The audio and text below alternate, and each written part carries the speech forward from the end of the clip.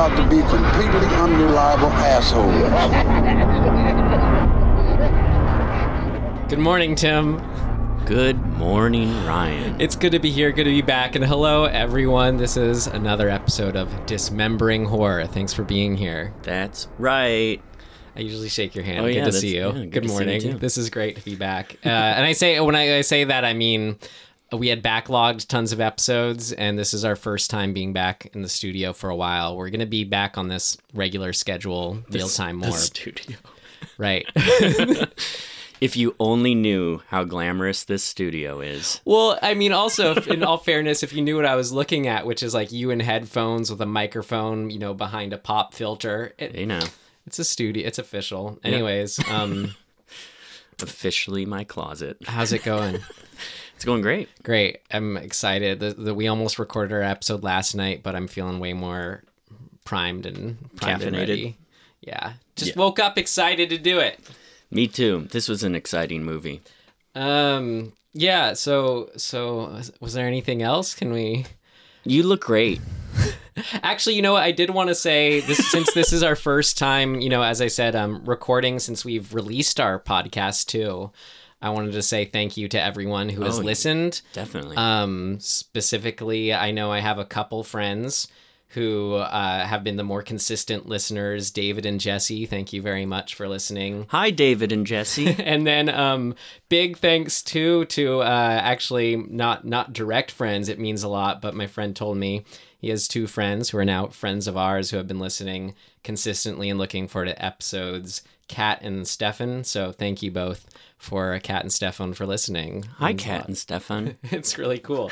So I hope you hear this one, and yeah, hope you continue to enjoy it. I can't wait to the day that one of the four of you stalks us, or just me. Just stalk me. Can somebody stalk me, please? I just want to be stalked. I say that now, but maybe I'll regret that. You just want a good-natured stalking. Yeah, good-natured stalking. Great. Is there any other kind? I forget. Caffeine does do. I don't normally have coffee, but I was like, this is a special morning, Tim. Anyway, we got a lot to say about this movie. Let's get into it. So what did we see last night?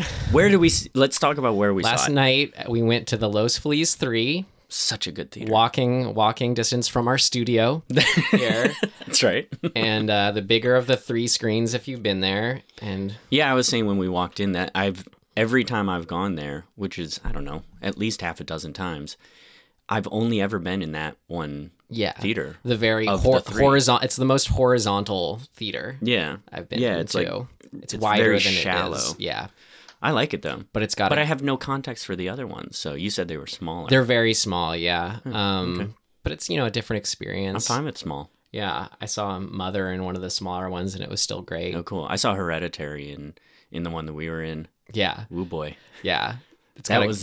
Actually, I also saw A Quiet Place in the same theater. Right. It's a cool theater. Very, very quick. If you're wondering, Hereditary, I loved. Quiet Place, I did the opposite of love. Really? I did not like it at all. Oh, that's okay. I like both of them a lot. Totally different. Yeah. But we went. Yeah. I was gonna say one of the reasons I really like that theater is it feels like the people who are going to see these movies in that theater are really, really into it. Mm-hmm. You know what I mean? As opposed to when you go to some multiplex or whatever, and I very rarely have the experience at the Los Feliz 3 that I have in other big theaters where it's like somebody's doing something that makes me want to explode. Yeah. Just being disrespectful or whatever, obnoxious or just on their phone, all of that stuff. You don't get that at Los Feliz 3. It's great. Yeah. Close to the Vista, which is the same company down the street from it. Yeah. Well, this movie's been hyped up. Let's get to it. Yes. We saw fantasy extraordinaire Mandy. Under the crimson, primordial sky, the wretched warlock reached into the dark embrace. His fist closed around the serpent's eye. Strange and eternal.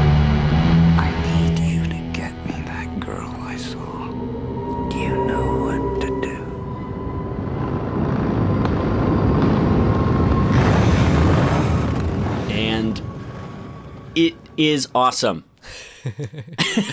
Great. Yeah. Well, I don't care what you think. It's awesome. We're going to find out.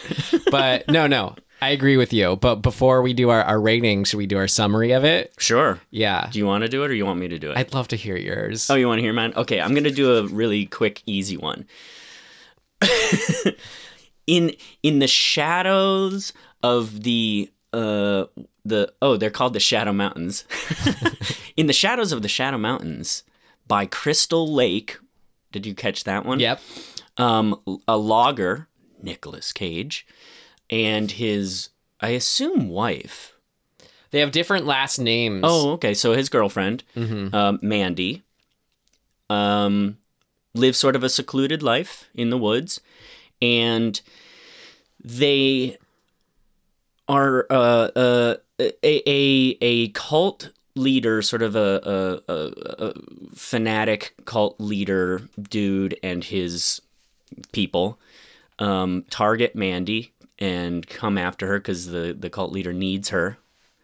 And he also is sort of a LSD runner of some sort, and he recruits a group of bikers to track her down, and then they go after her, and stuff happens that's horrifying and makes Nick Cage, Red Miller is his character's name, go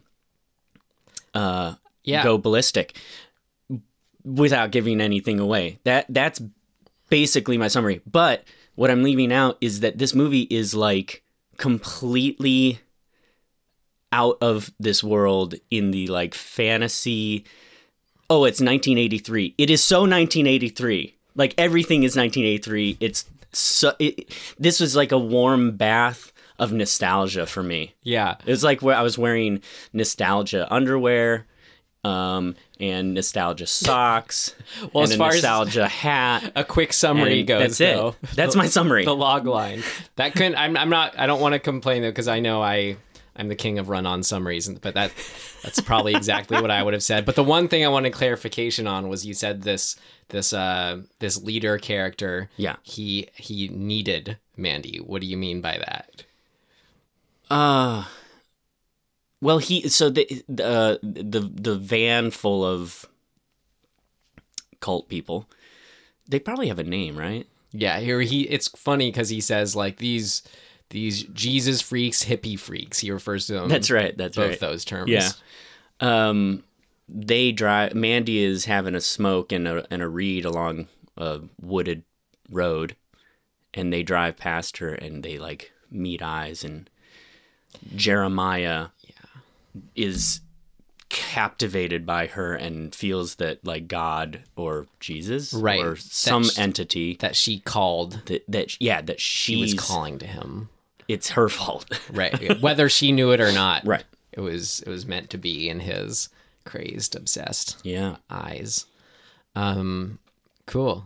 That's, I mean, we hope you've seen it if you're listening to it, but that's just, we like to have fun with, how would we describe it? What is our lens going into this? I mean, that's the thing with this movie. There's so much going on that even a sort of simple, brief summary really does not scratch the surface of what this movie is. Well, like the best of movies, it's the feel that makes it great. It's the world you go to. Yeah, and I don't know how. I mean, we'll try, but I don't know how you concisely describe that feel with this movie. Hopefully, by the end, it will it'll permeate through. Yeah. When we talk about it. I think, I mean, that's what I connect to, and to transition into how we rated it. That's what I loved about it, is it really did take me to a world and was feel focused. Totally. So what would you rate this in our rating system? Well, so far I think I can't remember if I've said buy this for any movie. Neither of us have said it. I would go almost a step further and say like buy this multiple times. It's so, look, don't get me wrong, this is probably not everybody's flavor, but if you like horror films, there's probably a good chance that you have at least some nostalgia or just what do you call it when you just have affection for movies of the late 70s and 80s or so, because there's a lot of quintessential horror films in that realm. I guess in any realm, but like we attach to those. It feeds that so well that like I couldn't say enough to say like you need to see this. If you even slightly like stuff from that era, like you need to see this movie. So spend your money on it. We'll get into this more later, but that's totally true. But I think what is also true is that someone who's far enough removed from that era could enjoy it even in such a different way, maybe just as much, if not more, because it's so entirely its own thing versus, coming into it from that perspective. So I wonder, I mean, I'd love to hear like, I don't know, like a 20-year-old. When were you born if you're 20 right now? 88? Yes. Yeah. No, that's... No, 98. That's 10 years off. No, actually, I follow. Shout out to. I'm so. I don't know if he'll hear this, but shout out to someone I follow on Instagram in the horror community we follow is named John Joe Lyons, and he's like a British guy super into horror movies, and he just started uni, as they call it there. Oh yeah, and I think he said like this is his favorite movie of all time kind of thing. I was flipping out about it. So yeah. If he's starting college, he's 20-ish, 18-ish. Exactly. Dude, sweet. That's awesome. Right? So I want to, this is the first one too. I'm feeling inclined to say buy it just because I would be happy to have it on my shelf. It's so its own, I mean, yeah, as much as we'll get into as it exists in homage, it's also entirely, I mean, like the best Tarantino movies where it just does that so effectively that it's also its new enjoyable thing. I don't know. Yeah. So I'd be happy to have it on my shelf. I'm like so picky with what movies I buy these days. Like I don't really buy anything these days, even if I love it. So our rating system, as far as if I would buy it, if I would rent it. Yeah, like, I mean, it's got to be a pretty far out movie for me to buy the hard copy of. Like, I'll buy digital stuff here and there, but the actual hard copy, it's pretty rare. I think the last hard copy movie I bought was Mad Max Fury Road. So that sort of...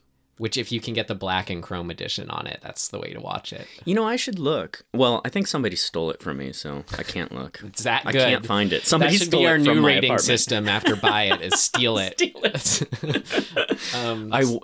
I was thinking when I was listening to some of our, as we were releasing episodes, how there's a couple times that I mentioned that I'm like, don't spend money on this thing, which I feel a little guilty saying that, because it's like people are making their art and they deserve to get paid for it.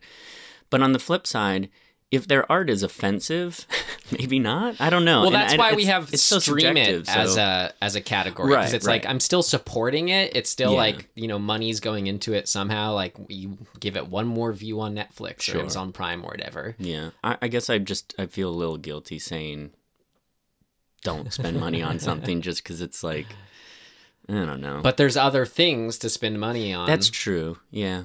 So yeah, I give this a. Yeah, I say own it, Ryan. If this is us talking to ourselves, I'd say it'd be nice just to be able to put it right on and watch it in its full Blu-ray glory. Yeah. Yeah, because how it looked was one thing I loved about it. Which do you want to get into? What worked for us? Dude, let's get into it. What worked for you? What worked for you? What worked for you? It worked like a charm, Smith. What worked for you? I mean, I have something that, like, from straight off the bat. I don't know if you remember how it started. I meant to pull it to see if I could find it, but there was an opening quote. That was something like, it. God. Oh, that's right. Yeah, I forgot. Do you remember exactly what it said? It was, "If I die, bury me deep or deeper or something like that." It was put speakers at my feet and headphones on my head.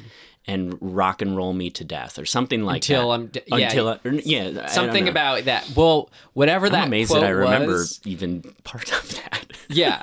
No, it rhymed. It was great. Yeah, so good. But for me, it was like it put me right into the, like, you know, a good opening quote in a movie does. It puts you right into the correct like frame of mind, and like your soul goes right to what it did for me was I like imagined, I put myself into that position, I guess. Yeah. And in a coffin buried deep. Well, like, yeah, not so literally. Listening to some heavy metal. It just made me go, yes. Like when I'm listening to like rock music, rock song or whatever, and that feeling you get when it is the best thing ever, and you're just going, this is the best thing ever. Yeah. Like it reminded me of that and put me in that mindset. Dude. So kudos. That was a great quote to start it off with. Yeah. It just, yeah, I mean, anytime you can be that effective at setting a tone, like, it's so important, I think, for filmmakers in the very first moments of a movie to be like, this is what you're getting into. Like to be very sort of overt about what movie you're about to step into, because it primes the pump. It gets you sort of fired up and ready for the thing. And this can work in a bad movie. You know what I mean? Like, this is a little bit of a tangent, but it proves a point. In the not so great G.I. Joe movie, which I think is called Rise of Cobra, it's the one with Channing Tatum and other people. And in the first action scene, a bad guy jet or flying plane of some sort literally like stops in midair and spins around and shoots rockets. And it's like, you instantly know, you're like, oh, this is the movie I'm in. I'm in a movie where a jet can stop in midair and turn around, right? So you right away, you let go of a lot of sort of, oh, this needs to fit into a certain logic thing, or it needs to like follow certain rules. It's like, here are the rules of this movie. Right. And that, I think that's really important in the beginning of a movie to set that tone. Well, yeah, I mean, what you're saying, I guess more is, yeah, it's always in any movie, you always want to start off with letting the audience know what kind of movie it is straight off the bat. Yeah. But I think why this opening quote and good opening quotes do that and then more is because they put you at a more like ephemeral, non-literal feel place from then, which that is the context which you're viewing those first things from. Yeah, I get you. That's cool. Mm-hmm. That's very true. Yeah. Yeah, it's because it's sort of like, I mean, it's sort of like when you're reading a book, right? It's like, it's up to your brain to kind of decipher it and like put yourself in that world. Mm-hmm. So there's got to be something about, it's sort of a, this is interesting. It's like a version of show don't tell. It's a different version of that. It's sort of like, weirdly, it's like tell don't show in this particular context. Yeah. So that your brain can create the feel based on the writing that you're reading, which is really the non-literal cool meaning. Yeah. I like that. Cool. I want to ask you what worked for you next, but I just had one more thing that was staying in chronological order. Dude, I have so many things that I think it's like we need to just bounce back and forth. Great. Because so right after, you know, that opening quote, which pulled me in already, what pulled me in more was the opening credits. What was firing? I mean, of course it was working because of the King Crimson music, the awesome like red text and the font. Yep. But what made it like really click for me, and it's just a subtle thing. As many times as we've seen that shot, even as opening credits nowadays, especially of like the drones going right, like directly over the forest. Sure. This was the brightness was so dim and the color was so specific that just that little difference made it unto its own. And like having that bold red text over this darkened thing where it was like, are those trees? Those are trees. Okay. Yeah. You know, that was unique enough where it can show like you just do something that's been done before a little differently. And that's all you need to do. I wonder wherever this was, I mean, I think it was shot in Canada or I don't remember. I didn't look it up. But it's Pacific Northwest for sure. something about the forest that they picked to fly over, and I guess the angle that they're kind of shooting at, those pine trees look almost like kind of groovy stars. And there's this weird, almost like, what am I looking at feel that you know, it doesn't matter. It's creating sort of this odd sense. And like, while we're, you know, a lot of the time you're flying over with these drone shots. Very often you're flying over sort of from south to north, right? Like the image is falling through the frame from top to bottom. And in this, they kept changing the angle, kind of, I mean, I don't know if it was random, but at various times they changed the angle. So at one point we're going south to north, and then we're going southeast to northwest suddenly, and it's creating this sense of sort of off-kilterness, and it's changing kind of feels like random times. So suddenly you're like, your brain is just getting used to going in one direction, and then like suddenly you're in this other off-kilter angle. Yes. And that created, I mean, it actually made me kind of go, oh, this is like warping my brain a little bit already. Perfect. Well, what that, I think, brain warping is like, it's, and this is, I'm going to jump to now the ending because it's emblematic of what you just got at. What that brain warping, I think, is like, it's putting us on shaky ground as far as what is real and what's fantasy, like in our own world, by sort of having a mix between our world and a fantasy world in this film, which it delves in. I mean, it shoots to that direction different ways. You have like the literal way of LSD being like a prominent sort of, I don't know, feature or tool in it of like what is real, what isn't real, sort of getting to that vibe. But then in some of the filmmaking touches, like little things like saying, when you said it takes place in 1983, it says the location 1983 AD. Like it has a fantastical element to it, which sort of brings the feel of where we don't really associate 1983 present times as being something that where fantasy can actually exist in, or is it going to be a part of lore?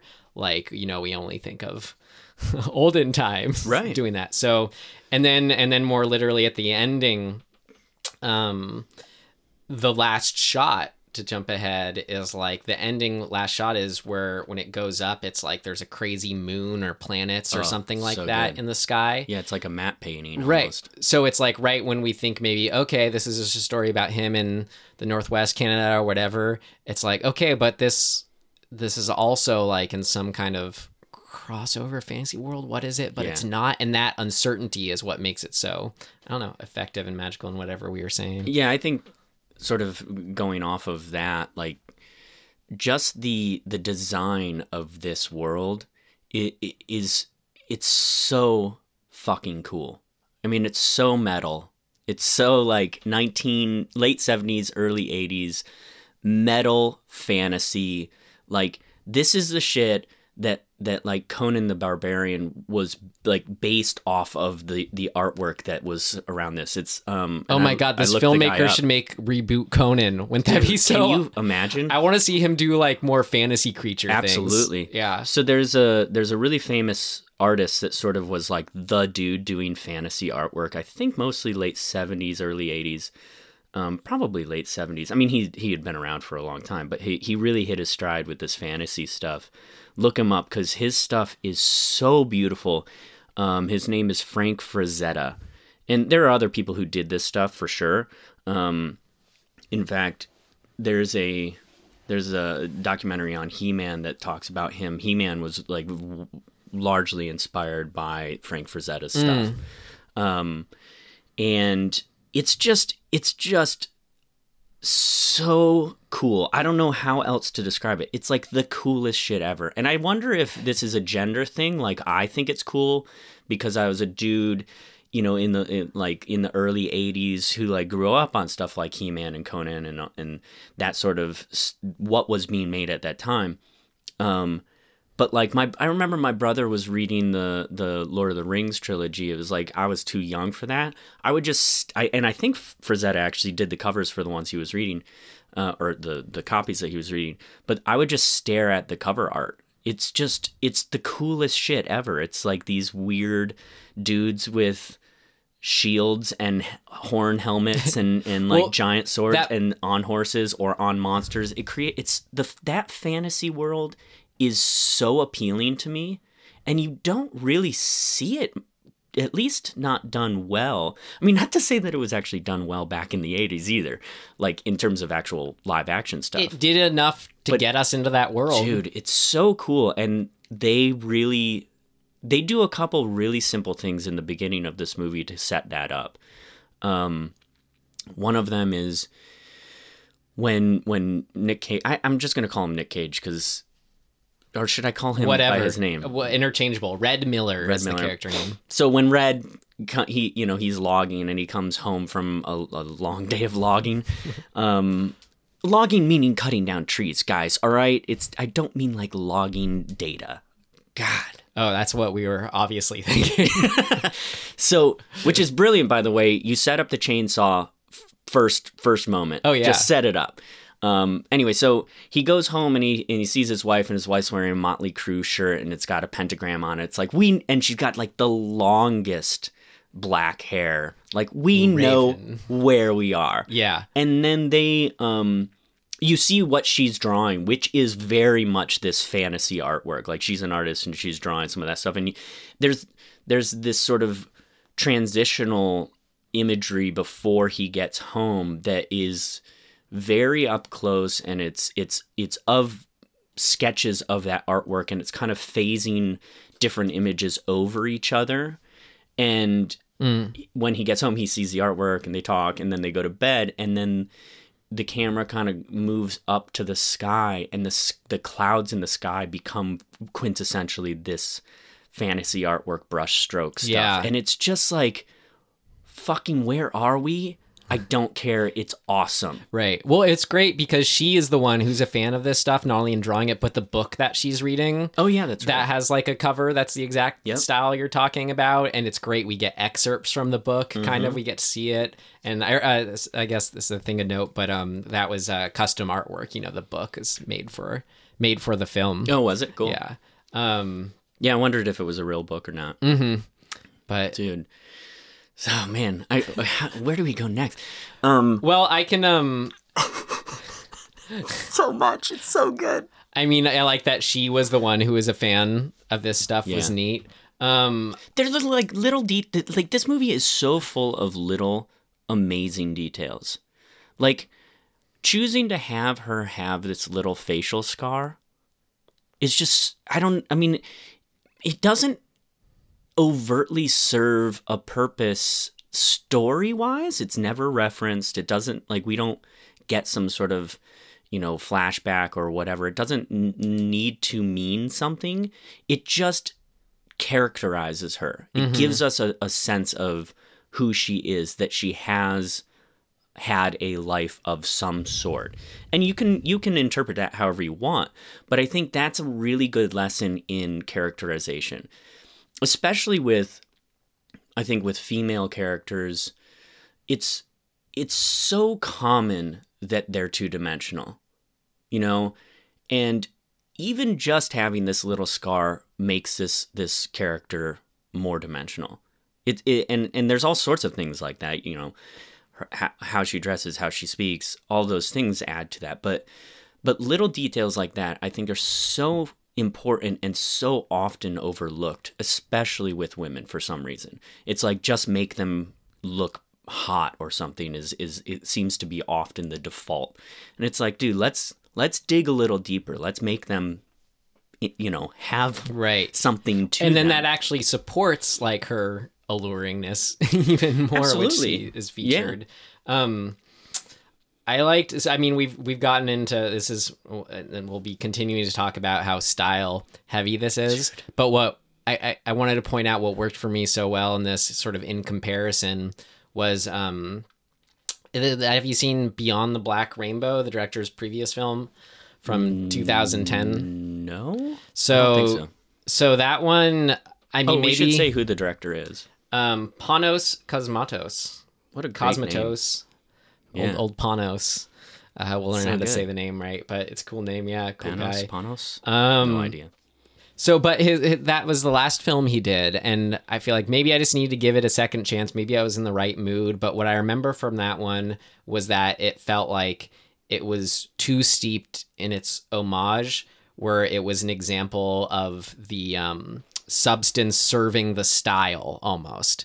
And while Mandy was a complete success in the style serving the substance. That's interesting, yeah. Yeah. So I'll have to watch that. So definitely, yeah, this hit that right balance for me of where it was enough of its, yeah, it wasn't existing because of its style. It didn't get lost in that. And it sort of had a good tonal balance of taking itself seriously when it needed to. But it seemed came so close to almost crossing the line in some of the monologues of taking itself too seriously, but it worked. It had that weight for it because the style was supporting that substance, I thought. I mean, another just sort of more general thing I thought worked about it too, like, and this is what you could say, this is kind of the litmus test of any good movie too, is it actually breathed and it gave weight and had belief in its moments. The last film I watched before this one, I told you, was another horror film, The Thing, the 2011, the remake reboot of The Thing, or which prequel, yeah, which you, as soon as I said I watched that, Tim, you're just like, oh God, and I'm like, yeah, it was just so like, mediocrely bad, in the sense of it's just so I like forgot about it as soon as I watched it. Yeah, but like it's a funny comparison to make, but it's the last thing I watched. As far as, The Thing 2011, it was just like, I just don't care when watching it. Like this moment that should be a huge moment where she's hiding behind the wall from the Thing creature. I'm just like, whatever. It's just this, I just don't care. But like, if that belief in that moment of there, it's like, oh my God, like this thing's going to get her. Like you have to feel that and put that weight into the film itself, which this did successfully. And that's supported by letting it actually breathe, in moments. And I don't know. It's like you have to love film enough to accept it's a magical thing. And I like thinking like you gotta believe in magic in that sense in order to make it happen in a film. Well, and this movie did. This movie is so magical in its own, like in its construction. One of my favorite parts, it just, it had me from the beginning. And I'll get into too, like the first half especially worked for me. The build up to the revenge stuff was my favorite section of the film. But like all those moments where you feel like out of context, maybe they could be too much or whatever, they worked entirely. And one of my favorite moments of that was when she was coming out of the water. Remember when it was just sort of setting up their romance together, and just like the look that she had on her face was just sort of that utter like, I accept you, I love you, I'm open, to you, and just that was like, took my breath away kind of thing in the theater watching it. Yeah, of that there's so woman much. As power, the most powerful force in the universe, And this is important, right? Like story-wise, this is super important because in order for Red Miller to go to the lengths that he does for revenge, you have to believe that how he feels about Mandy is important enough, is deep enough. Mm-hmm. And having things that make us, the audience, feel like connected to her as a character builds that foundation that when we're like, yeah, he better go get revenge because we love her too. Right. It allowed us to fall in love with her too. So, and understand why he will do what he does to get revenge. And it or was just retribution or whatever. such an idyllic, like, little fantasy they were living. Like, this is a minor thing in my things that were, I don't know if there's a thing that worked for me, but their house was so cool. I always kind of like dreamed of having a house in a situation like that where it's just like windows everywhere and you're just sleeping under the trees. Yeah, Like, it's awesome. yeah, bed on the floor. Oh, Right. so great. Yeah. Yeah, I lived in a house with, God, this is in college during the summers. I had a group of friends and I like rented a house for the summer, and it was very in this sort of same vein. It was kind of just a hodgepodge. It's like whoever had built it had just kind of built a room and then added a room and then added a room, and like not Winchester House style, but like it was so 70s. It makes And it, 70s giant hominess. Yeah, and everything's wood and huge like plexiglass windows and just like such a cool, like you feel like it's because of how it's constructed and where it is, because it was in the same sort of like surrounded by forest. It feels like it's soaked with its environment. So this film, we have the love of wrapping ourselves in the blanket of rock, of homey wooden nature houses, and a love of fantasy realms. Yeah. Well, and to that point, there's actually a very quick sequence where we go from, I think, oh God, I'm trying to remember. We go from wood. No, I'm sorry. So when they're in the bed, when the sky thing happens and you're seeing this like crazy fantasy sky that kind of turns red and it's like wispy clouds and everything and it's all floating around. That's air, right? The next shot is the cliffs. That's earth, right? And then you pan down into the water where they're in the rowboat, and that's water. And then at the end of that sequence, flames build up around them, like in front of frame. You get it's like a wipe of flames, and I just sat there going, yes, that's beautiful. It's like so what fantasy lore stuff is, right? It's like magic is made from these elements. It's so good, and understanding their relation to each other and using them to make magic. It's like, and man, I don't know how they shot this movie. It just looks so cool. I just wanted to bathe in its grit and grain. Yeah, like, but it's just. Even like the shot over the water, it doesn't look real in a way. It's super tactile. It's high contrast. It feels like a painting, and it's not. It's on film. Yeah. Man, there's so much good shit going on in this. It's the best of movies, takes you to a world. Yeah. Here we go. I loved. Like when the what do we call them? The supernatural monster men demons. They have a name. They're like the Black Skulls, I believe. Okay, but I love that. I mean, they were great as far as just being like, they aren't human, but they like can be hurt, and I'm like, are they eternal? In actuality, it is explained that they are human, right? But like. Way after we meet them. Yeah. You know what I mean? What do you mean it's explained they're human? And So Carruthers, the dude who gives Red the crossbow, he explains who the Black Skulls are. He's like, they were a biker gang and they did way too much LSD. I just took that as the ones that he was referring to, more the human, obviously human ones.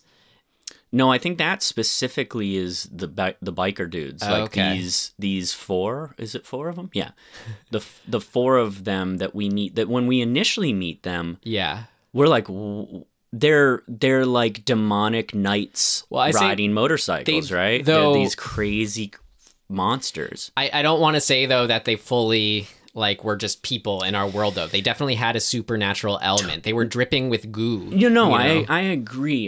It's sort of taking it like they're the result of what once was human. Yeah. And evil and LSD and I don't know what else, just magic and Yeah. and it's like there's such a fantasy thing of like what's a good example? I mean, even Gollum is sort of a good example from Lord of the Rings, where it's like Gollum was just a hobbit at one point.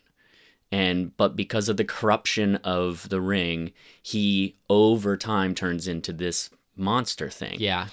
That's a pretty common, Right. Of monsters are just around the corner on the cusp of what we deem this, this inseparable line. And it's left up to us to decide whether or not they are supernatural or not. And it doesn't really matter. Like, it felt like they were. Yeah, it again puts you in that question of like, or puts you in that unshaky ground of like, oh, where does this one start and where does this one end? Yeah. But what I was going to say specifically about these guys, of course I loved them in of itself, but just a specific thing I loved about them and their appearance was their arrival and their use of the motorcycles and 4x4s. Yeah. I love like sort of modern technology, like things that exist within the last 100 years being presented knowingly, like with the powerful iconography that they actually have. Right. Like, we think of a hawk or this, some sort of thing. It has meaning and feel to it. But to take like a guttural, deep sounding engine motorcycle, that's like, only in the last 100 years or whatever. But it's right. But it's real and potent and is neat to see used. It's just so cool to toe this line between, especially for the audience. It's like it's keeping you kind of grounded in, this is modern, but we're going to tell a fantasy story in 1983. So overlapping those two things with modern stuff, the chainsaws are a perfect example. It's like it's a long sword versus a normal sword. You know what I mean? But they're fucking chainsaws. Right. Like taking the modern equivalent of fantasy, objects is fucking awesome. You're right. It's more of just what's so great. It's showing us 1983 AD. The fantasy is now. Yeah.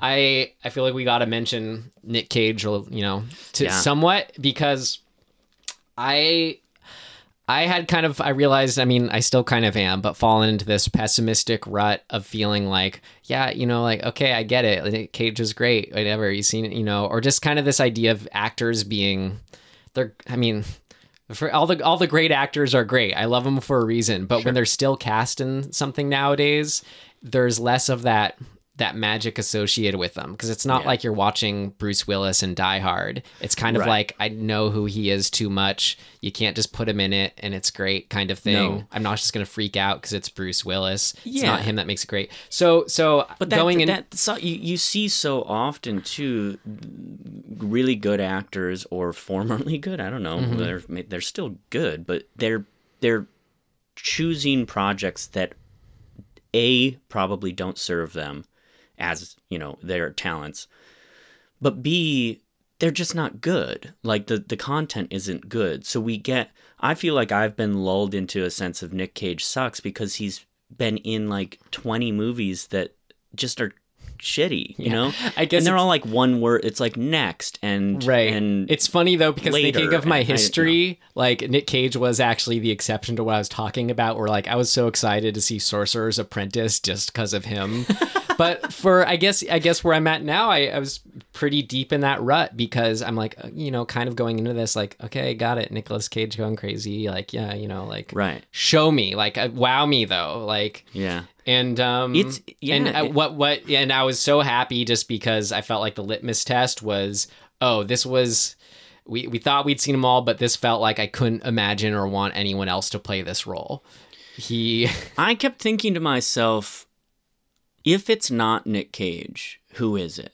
Like, who does this and does it well? And what is this movie with somebody else? Yeah, it's not the same. Nick I don't Cage. know. I was like, if, in the hands of a lesser sort of filmmaker or team, who does the studio say they want in this? And I was sort of at times, I was like, would they have cast like a 30-year-old sort of like handsome dude, that's like in shape and cool. And I'm like, God, this movie would not work if that's who it was. God, I mean, I don't want to Like- defend like- the studios, but I feel like even they would know that that's not a good decision on this one. Well, hopefully, yeah. Yeah. But if you're just going sort of paint by numbers, you know, do they cast Ben Affleck? Do they, you know what I mean? Is it like who was this written for? Because I know it was not written for Nick Cage. In fact, I was listening to something that he was given this script to play, I think, Carruthers, just to have this little part, maybe to play Jeremiah. I think Jeremiah, yeah. Okay, so that makes more sense. And I thought to myself while we're watching it, would he as Jeremiah be as effective? It's sort of like the equivalent of Keanu Reeves in Bad Batch, just having this sort of like, figurehead figure. Yeah, almost yeah. cameoing in that sense, bringing the gravitas where it's needed. Right. And I think this movie could have done fine with Cage as Jeremiah. I think, he can definitely do that. But it showed you how Nick Cage actually works really well for just kind of being a kind of likable everyman when he, just like, all right, this logger just kind of, we know less about him than we do Mandy as far as his kind of, any sort of, outward interests, but like totally feel for him just in the way he looks at her and the way he, is with his friends and says no to the beer, but smokes cigarettes. Right. Yeah. Like little things. Yeah, that's an interesting, you get that right off the bat. You're like, he's that guy. Yeah. And I was so happy to have, the scene where they just when she's killed and he's what? She dies? And he's in the bathroom in the shirt and underwear, my God, this scene, drinking, which got like this scene I think is gonna kind of go down in history. Like Yeah. it's gonna be a scene that people bring up a it was lot. kind of like the best of a lot of scenes. Some people Of his, it's specifically his scenes. right. Well, like, I was in going to his say career. kind of like some of the best of the scenes in this kind of movie or this kind of tonal balance where some people are laughing and some people aren't. Mm-hmm. And both responses are okay. Oh yeah, totally. Yeah. It is such a cool scene. Up to that point, obviously we're talking about the scene that pretty much follows his wife being killed. He goes into a bathroom and looks for a bottle of vodka and then drinks from the bottle of vodka and has a meltdown. Right. We hope you've just watched it. Right. So we've been in this very sort of specific visual world up to that point. I'd say, God, if I had to guess, I'd say majority of it's shot probably on like a 55 millimeter lens.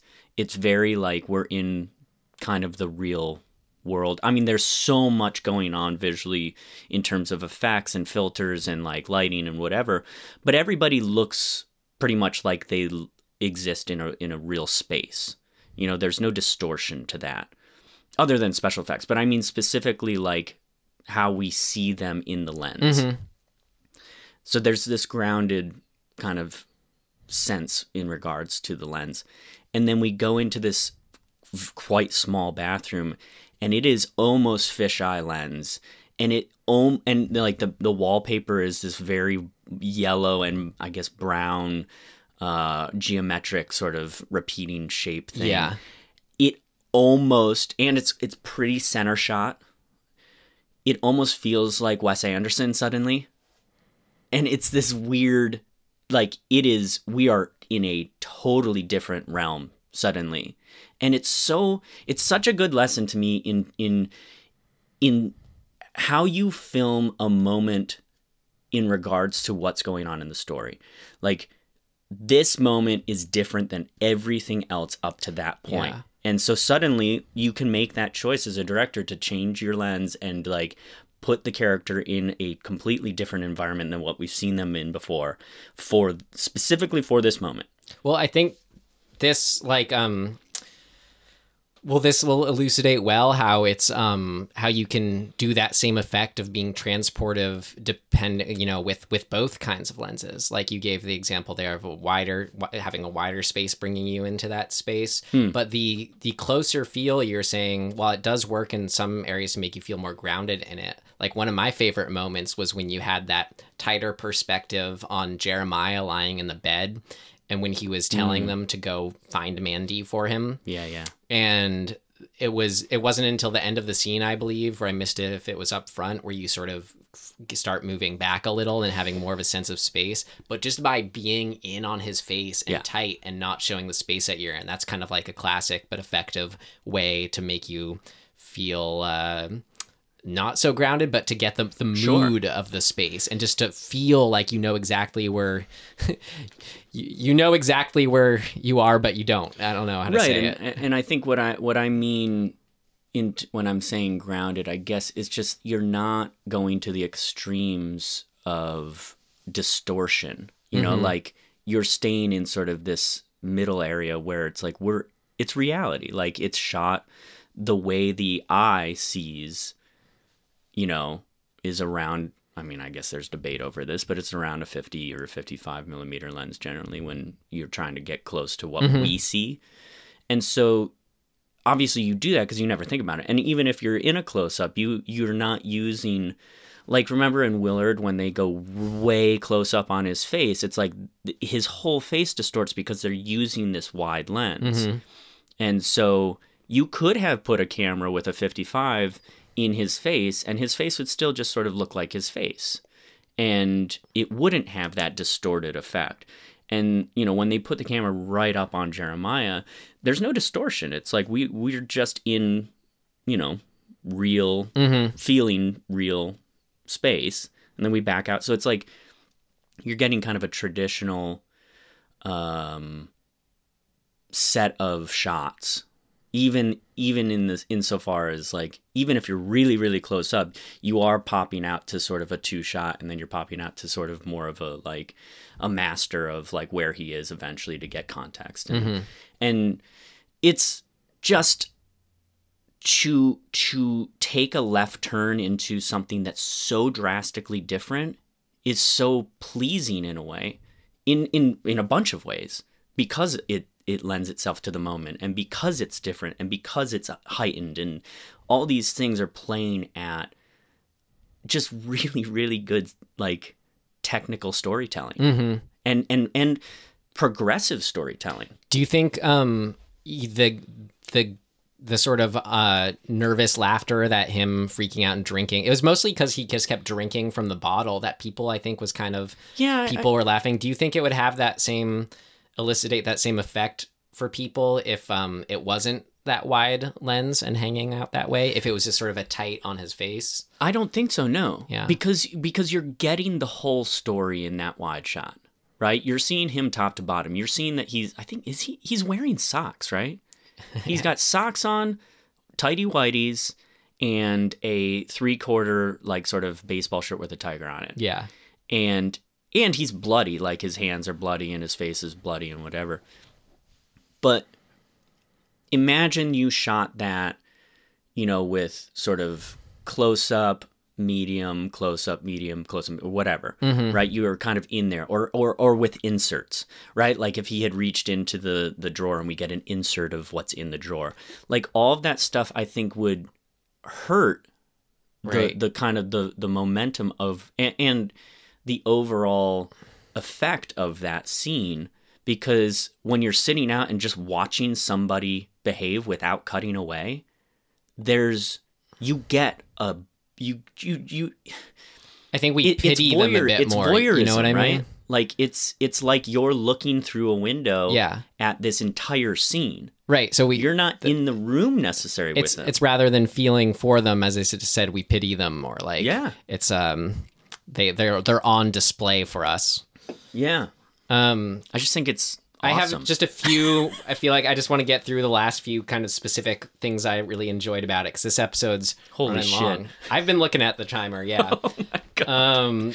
I loved the flow. I did say I loved that. I will say the first half is my favorite of it. It was when the mood was making it all that much more powerful for me, and it sort of lived and soaked in being a little more not risky but bold in its mood settingness. But what I loved about the second half is after, you know, starting with the scene we were just talking about after she dies, was the flow of events where it was him escaping, getting out, and then getting weaponized. Then it's like we have the excitement of he's gonna go and get them, but he's immediately captured. So it sort of was a just good little rug pull from underneath us. Escaped again. First fought off the biker demon people. Right. Then he went and got the tip from the chemist and didn't kill him, which was kind of like a nice kind of that's right. It was kind of like scene. the break and a breather. Yep. From like just, you know, that's important for if you're having these sort of showpiece action scenes. Yep. I like that, you know, split up the demon people and then the human members of this tribe. Right. And then built perfectly the ending set piece. So it was just kind of a nice but done well plotting of those events. And I then liked the ending, how the church that they were building for themselves was an actual church. Like I had been skeptical of him referring to them as Jesus freaks before. I'm like, wait, I thought they were more kind of like hippie freaks would be more apparent or more appropriate.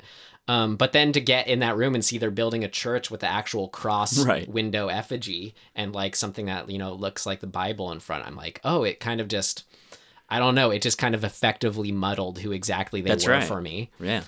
And then I liked the drug trip scene. I feel like we should touch on a little bit where they give her the LSD in the eye, and then the like sting. giant bug sting, which is the cherry on top, as she likes to put it.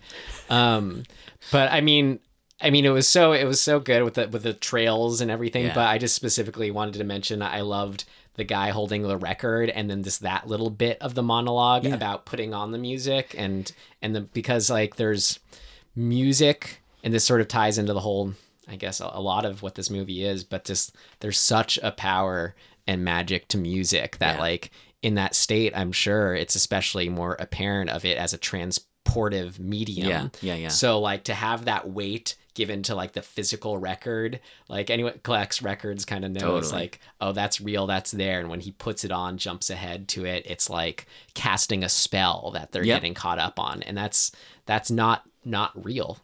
Right. I mean, yeah, there's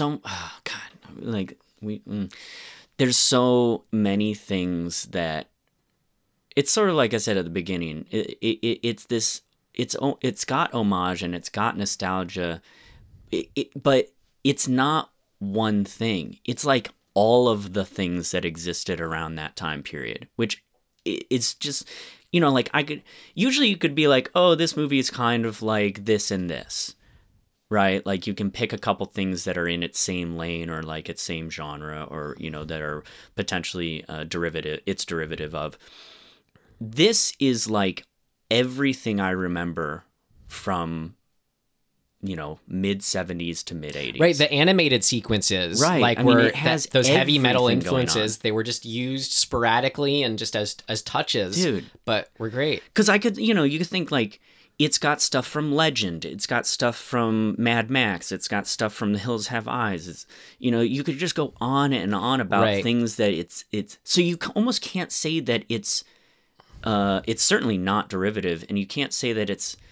I mean, I guess you could say it's homage, but it's not specific. It's just sort of taking all of the things of that era and kind of mixing them up and. Well, that's shaking it up. That's into the one function thing. of. I love it. That's the function of art, right? And it's good art, right? It's just suggestions of tonal things, combinations that were awesome. Of new combinations of previous things. Yeah, that's what it is. Okay, I think that's all the specific things I have. We should move to other sections. Okay, yeah, we should. Go see this movie though. Like we could go. I could seriously probably talk about what I loved about this. For 5 or 6 hours. Any one last thing to say your piece on, though?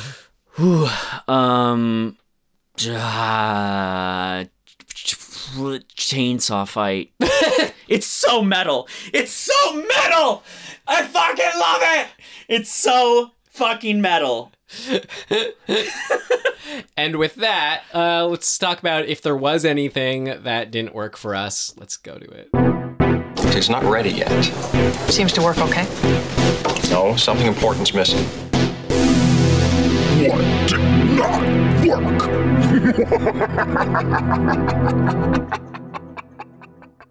There are 2 deaths. I don't even know if it's that it didn't work. It just kind of made me tilt my head. There are 2 deaths that you actually don't see the weapon like executing the death. So the big spiked Black Skull motorcycle guy, Red and him have a fight in a living room, and there's cocaine everywhere. It's great. And he has this giant like sword cod piece. I mean, there's just a lot going on, and it's great. And there's like a porn in the background that's on the whole time. It's so good. Shit, we're in things that didn't work. Okay, so Nick Cage uses a what do you call that? Not an X-Acto knife. What do you call it? A box cutter. He uses a box cutter to kill that guy ultimately.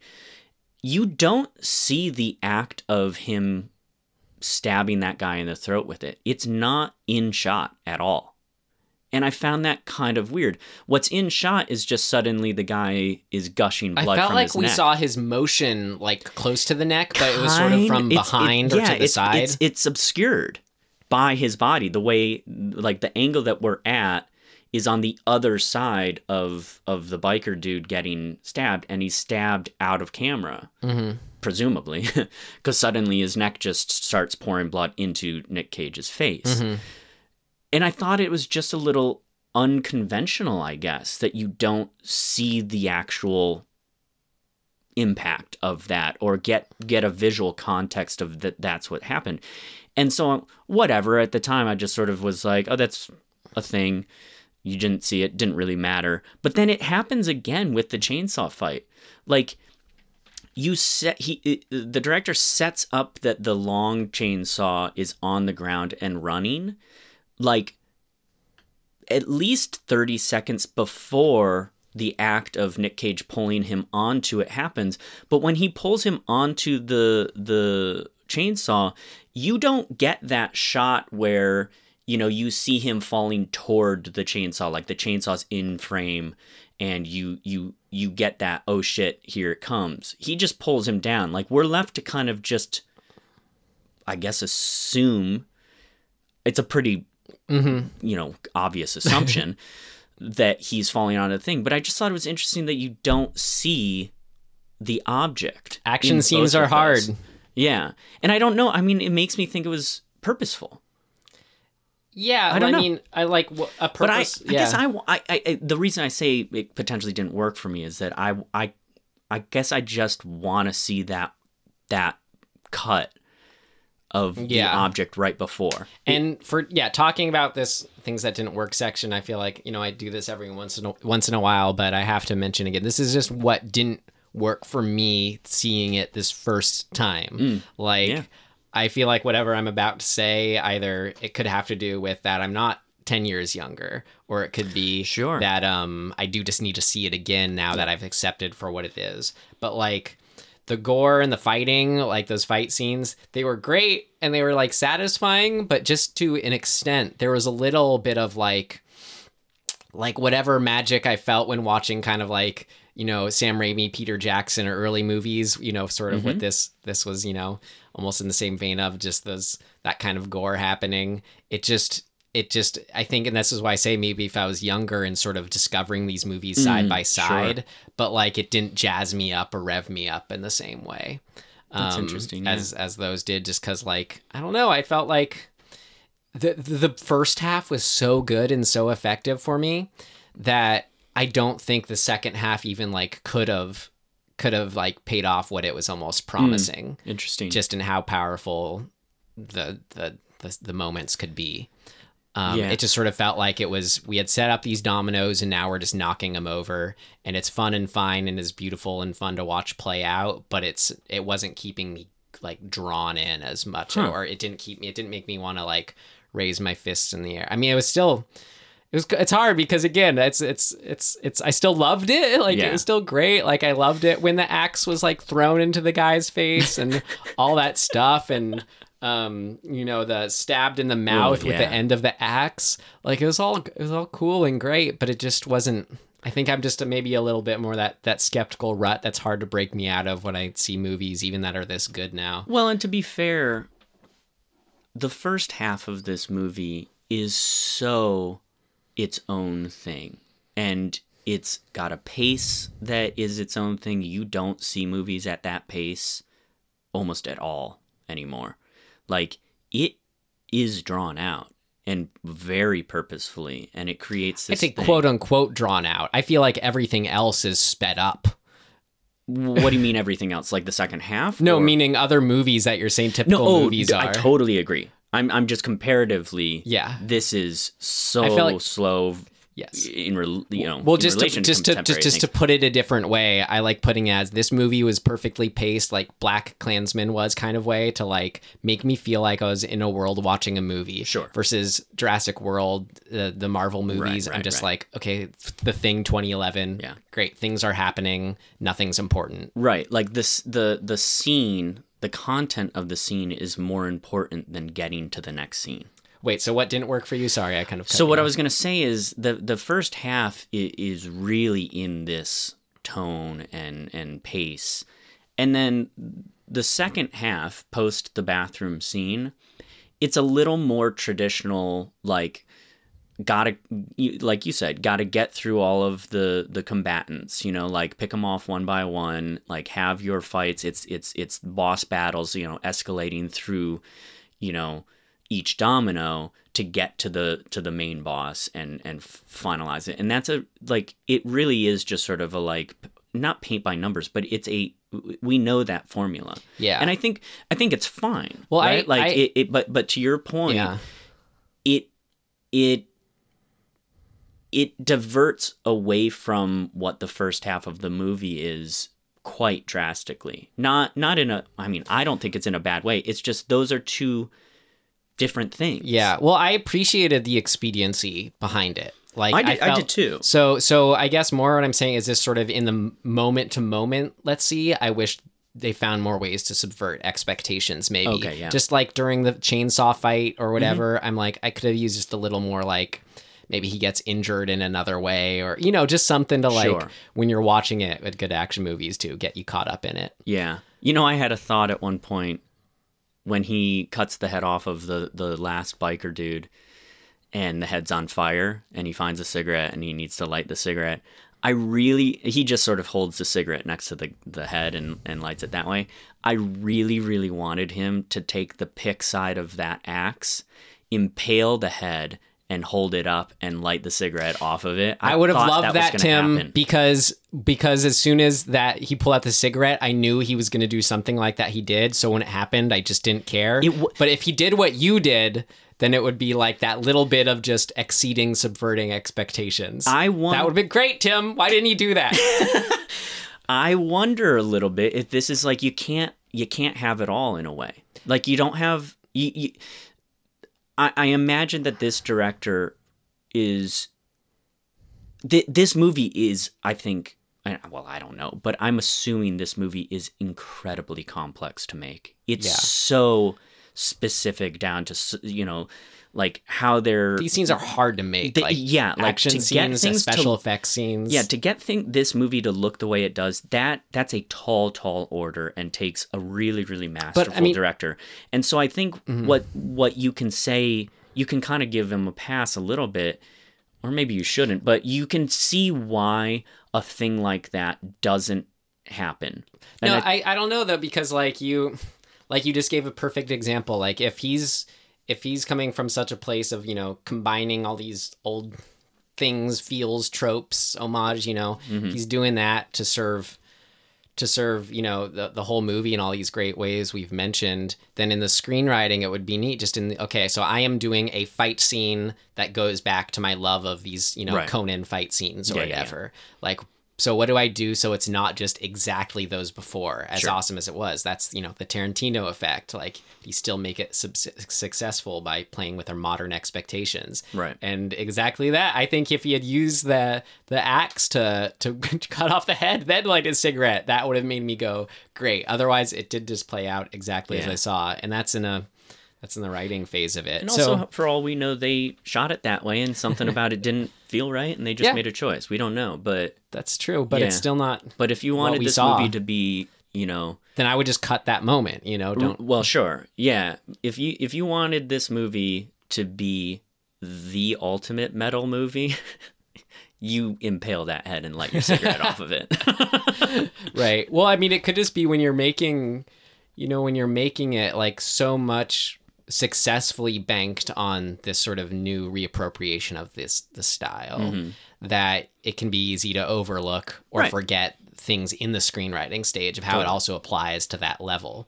Which, Yeah. like, a good example is like I just said of how I mean, example where it wasn't this, where it worked well, was like having him when he sets off to fight them, and you know, with the crossbow and everything, and then immediately gets captured. Yeah. Like, that was a good, keeps us in it. That's Yep. what I said. So that's, I guess, to bring it all back to the saying in a more micro sense in the fracases themselves in the second half. I wish there was a little more to kind of, I don't know, it felt like it was playing out in a way where I saw each scene happening as soon as it started. Yeah, I get that.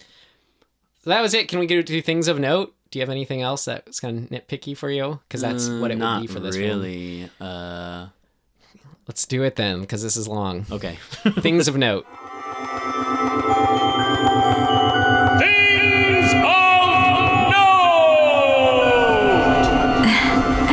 This should be interesting. Well, something that was noteworthy to me, Tim, was when we sat down, or we're sitting down to record this, I asked you, great, are you all set? You have what in mind, what worked for you? And you said this movie was a different one for you. Yeah. As far as going into it with what you want to talk about. What did you mean by that? Well, generally, I'm pretty like when I started sort of studying screenwriting and directing and storytelling and all that stuff, a sort of a shift of how I watch movies happened.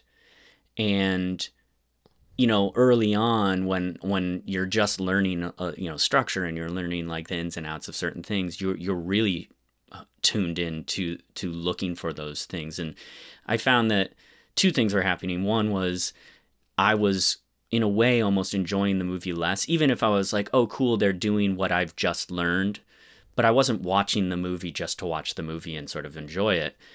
And also, when I would watch movies with friends, I'd be compelled to sort of point those things out just for my own sort of edification and to be like, oh, cool, I learned a thing and they're doing the thing. Like, isn't that awesome? And people would be like, it's really fucking annoying. Can you stop doing that? Like, and just watch the movie. This movie, it like eliminated that part of me in a way, because the world is so deeply constructed that I'm like, I'm on the ride. I could probably spend a lot of time focusing on those things technically and like making notes about them, but honestly, it would be like a fucking novel for me to write down everything that, you know, sort of filmmaking wise, it would be never ending. I was like, I can't even write notes for this. Like it was such a visceral experience that I like, and we're going way longer than we usually do because I could just go on and on and on about it. Like, I don't need notes. So it was the fact that this is a buy it, the first one of the Totally. It's the buy it. Yeah, That's why. I mean that's really it. It's such a it's such a bath that I'm in. You know, like I feel like this movie is like the warmest, most amazing bath of filmmaking. This is why I tell you, you gotta see more of the classics, the 5-star classics in theaters. Yeah, I wonder how much the theater part of this mattered, because I considered watching it, because you can buy this movie on Amazon now, like while it's in theaters. So choosing to go see it in the theater rather than doing that, I think was a very good decision. I mean, you know, I'm a proponent. I know you are. Yeah. I like watching movies by myself at home. So, you know what I mean? It's like... Great. Well, that was a thing of note for me, was that you said that going into this episode. So That's it. That's your thing of note. no, yeah, I mean that was a thing of note I wrote down That's as soon as you hilarious. said it. A thing of note I thought was I had heard of this is the first film that I've heard of that was partially funded by a fan-owned investment company Saw called that, yeah. Legion M. Yeah. Which I've heard of them. Yeah, Yeah. I'd heard about it. I think I saw like someone from there give a talk once or something. But yeah, I thought that was interesting and noteworthy because, Yeah. you know, I wanted to be skeptical about it, like anything of like, all right, well, what kind of good movies are they going to let through? What will this help make? And hey, it helped lead to Mandy, so that's pretty Yeah, right. cool. I have so the actor that plays Carruthers. You have that as a thing? Yeah. Okay, cool. He's awesome. He's in Predator. Yeah. What's his name? Bill Duke. Yeah, thank you, Bill Duke. He's great. Yeah, I immediately like recognized him from something I didn't know, but then it's like, Yeah. oh god, Predator. He's Yep. got those eyes. I know, man. He's That so sunken good. face and those Yep. eyes, and looks pretty similar to how he did 30 He years does. ago. Whatever. He's lost weight, like, you know, as you do as you get older a lot Yeah. of the time. But that's it. Like, not in a bad way. He's just a slightly thinner dude. Mm-hmm. What else did I have? A sort of a sad thing at the end of the movie. They say in memory of, I think his name is Johann Johannes, who's the composer. Yeah, I guess he died before this was released. Yeah. Which is a bummer. Well- Because the score is great. I mean, Yeah, the music is great. I'm sure it's available on vinyl. Yeah, oh my God. Go buy it. Yes. What I want that. Well, thank you for your work and Yeah. fitting last job. Sorry. Definitely. I mean, I hope could have been I'm sure Panos's films are going to be, you know, more and more in this vein. I hope he makes Yeah. his Conan or Kroll movie next. Right. And will be sad that Johann Johannes Yeah. can't join for it. But thank you for your work here. I thought it was interesting when this is kind of coming off of how you said at the beginning, this theater is a good place to see movies at. People seem into the movies in. I thought it was interesting, noteworthy. People feel a little too like cool to clap these days when you see a movie. But our I'd say the audience was maybe a quarter full of a relatively small theater. Yeah, maybe a third. I don't know. Yeah, it's pretty. I want to say that, you Yeah, know, but yeah. it felt like, yeah. Anyway, there's enough people clapped at the end, was into Definitely. it. And someone even said, like, that was great, right? You know, I thought that was neat. Something you kind of only see at repertory theaters Sure. or old movies nowadays. Yeah. That was cool. Do I only have one more noteworthy thing. Do you have anything else? No, I think that's it for me. I'm sure. I mean, sure, but no. There's I just wanted to mention that there is a quote that I recognize that was reappropriated in this film, and I just wanted to give some context to it. And it was a quote that was cut off, which, if there's meaning behind that, I'll leave that open to interpretation. But when he, you know, the guy that he stabs in the mouth with the end of the axe, he was in the middle of saying the quote, "It's better to burn out than to fade away." Oh, sure. When referring to Mandy Yeah. burning on fire, which I think was, I guess that's, you know, why he's worth being stabbed in the mouth. That's too much of a literal take on that quote. But that is actually, I'm a huge Neil Young fan, and that quote is from, I believe it's originally from this. He wrote it, but from his song "Hey Hey My," Yep. like Out of the Blue into the Black. So great song if you haven't heard it. And wise Neil Young. Again, just laying down going the back to how trees. seeped in the era this movie is. It's you know, from all angles, it's getting in there, and it's so well layered and constructed to sort of just live in that time. Mm-hmm. It's so good. And a little So good. a little more context though with that quote too is it became more infamous in the sense that it was in Kurt Cobain's suicide note. That's right. Which I know Neil Young made him feel pretty kind of, but bummed him out as it would and should. Yeah. Okay, so any recommendations? I do have one, totally unrelated, but I've been reading the novel Under the Skin, oh damn it, I forget the name of the author. Anyway. it's easy to find. Which they made a movie of. Jonathan Glazer, I think, was the director. I think that's right. Which I love the movie too. But definitely read the book.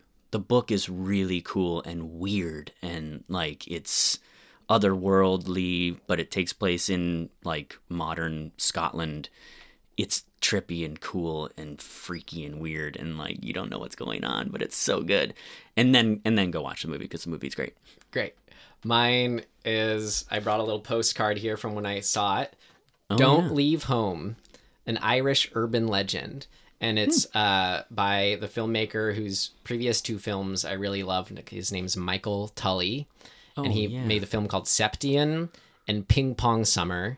And now this film, which talk about 80s homage, but being its own beautiful thing. Watch Ping Pong Summer. But that's not my recommendation because this is, I figured, more horror themed, if you can tell by the poster. Yeah. Don't Leave Home, a wonderfully atmospheric waking nightmare, says The Verge. And it's available in theaters and on demand. I saw it at the Arena Cine Lounge, got to see it in theaters. And it was cool because I don't want to say it was anything like excellent or revelatory in any way, but it felt like it was just trying to be its own thing. So like enough that enjoyed it so much for that. And the sort of level of horror that it hit felt more like a, I think like this, you even mentioned this in some interviews, but like a sort of old like Disney horror movie, Something Wicked This Way Comes kind of vibe. But also for me felt very like, if you were to watch Are You Afraid of the Dark nowadays, and turn it on, you're like, oh my God, this is so bad. This is terrible. But this was like an example of being able to watch one of those episodes as an adult. It felt like actually good again. It had, it went for it with the music and had this creepy Irish countryside with like these obviously suspect characters, older people as you don't trust. Don't trust old people. But I just wanted to give this movie some love and recommend Dead It to watch it because it's if you're gonna watch The Thing 2011 or Don't Leave Home, watch this. Was way more worth your while to see something that was going for something and pretty successfully doing it. And It's just one overall super creepy atmosphere, but a pretty, it reaches a good horror moment and a few parts. Sweet. So check it out. Cool, man. Great.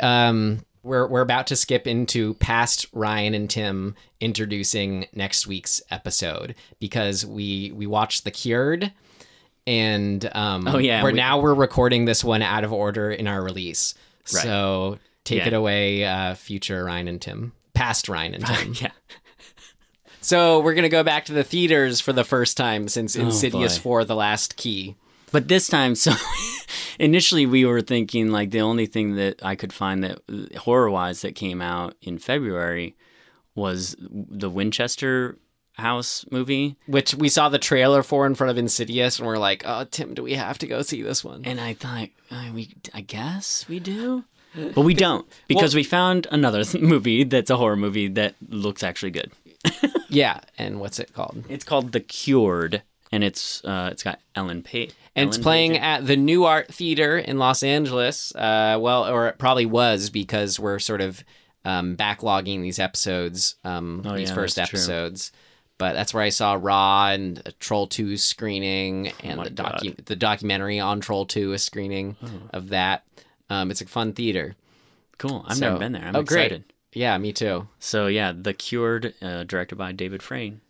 Check it out and talk about it with us. Yeah. All right, well, have a good one. Thank you for listening.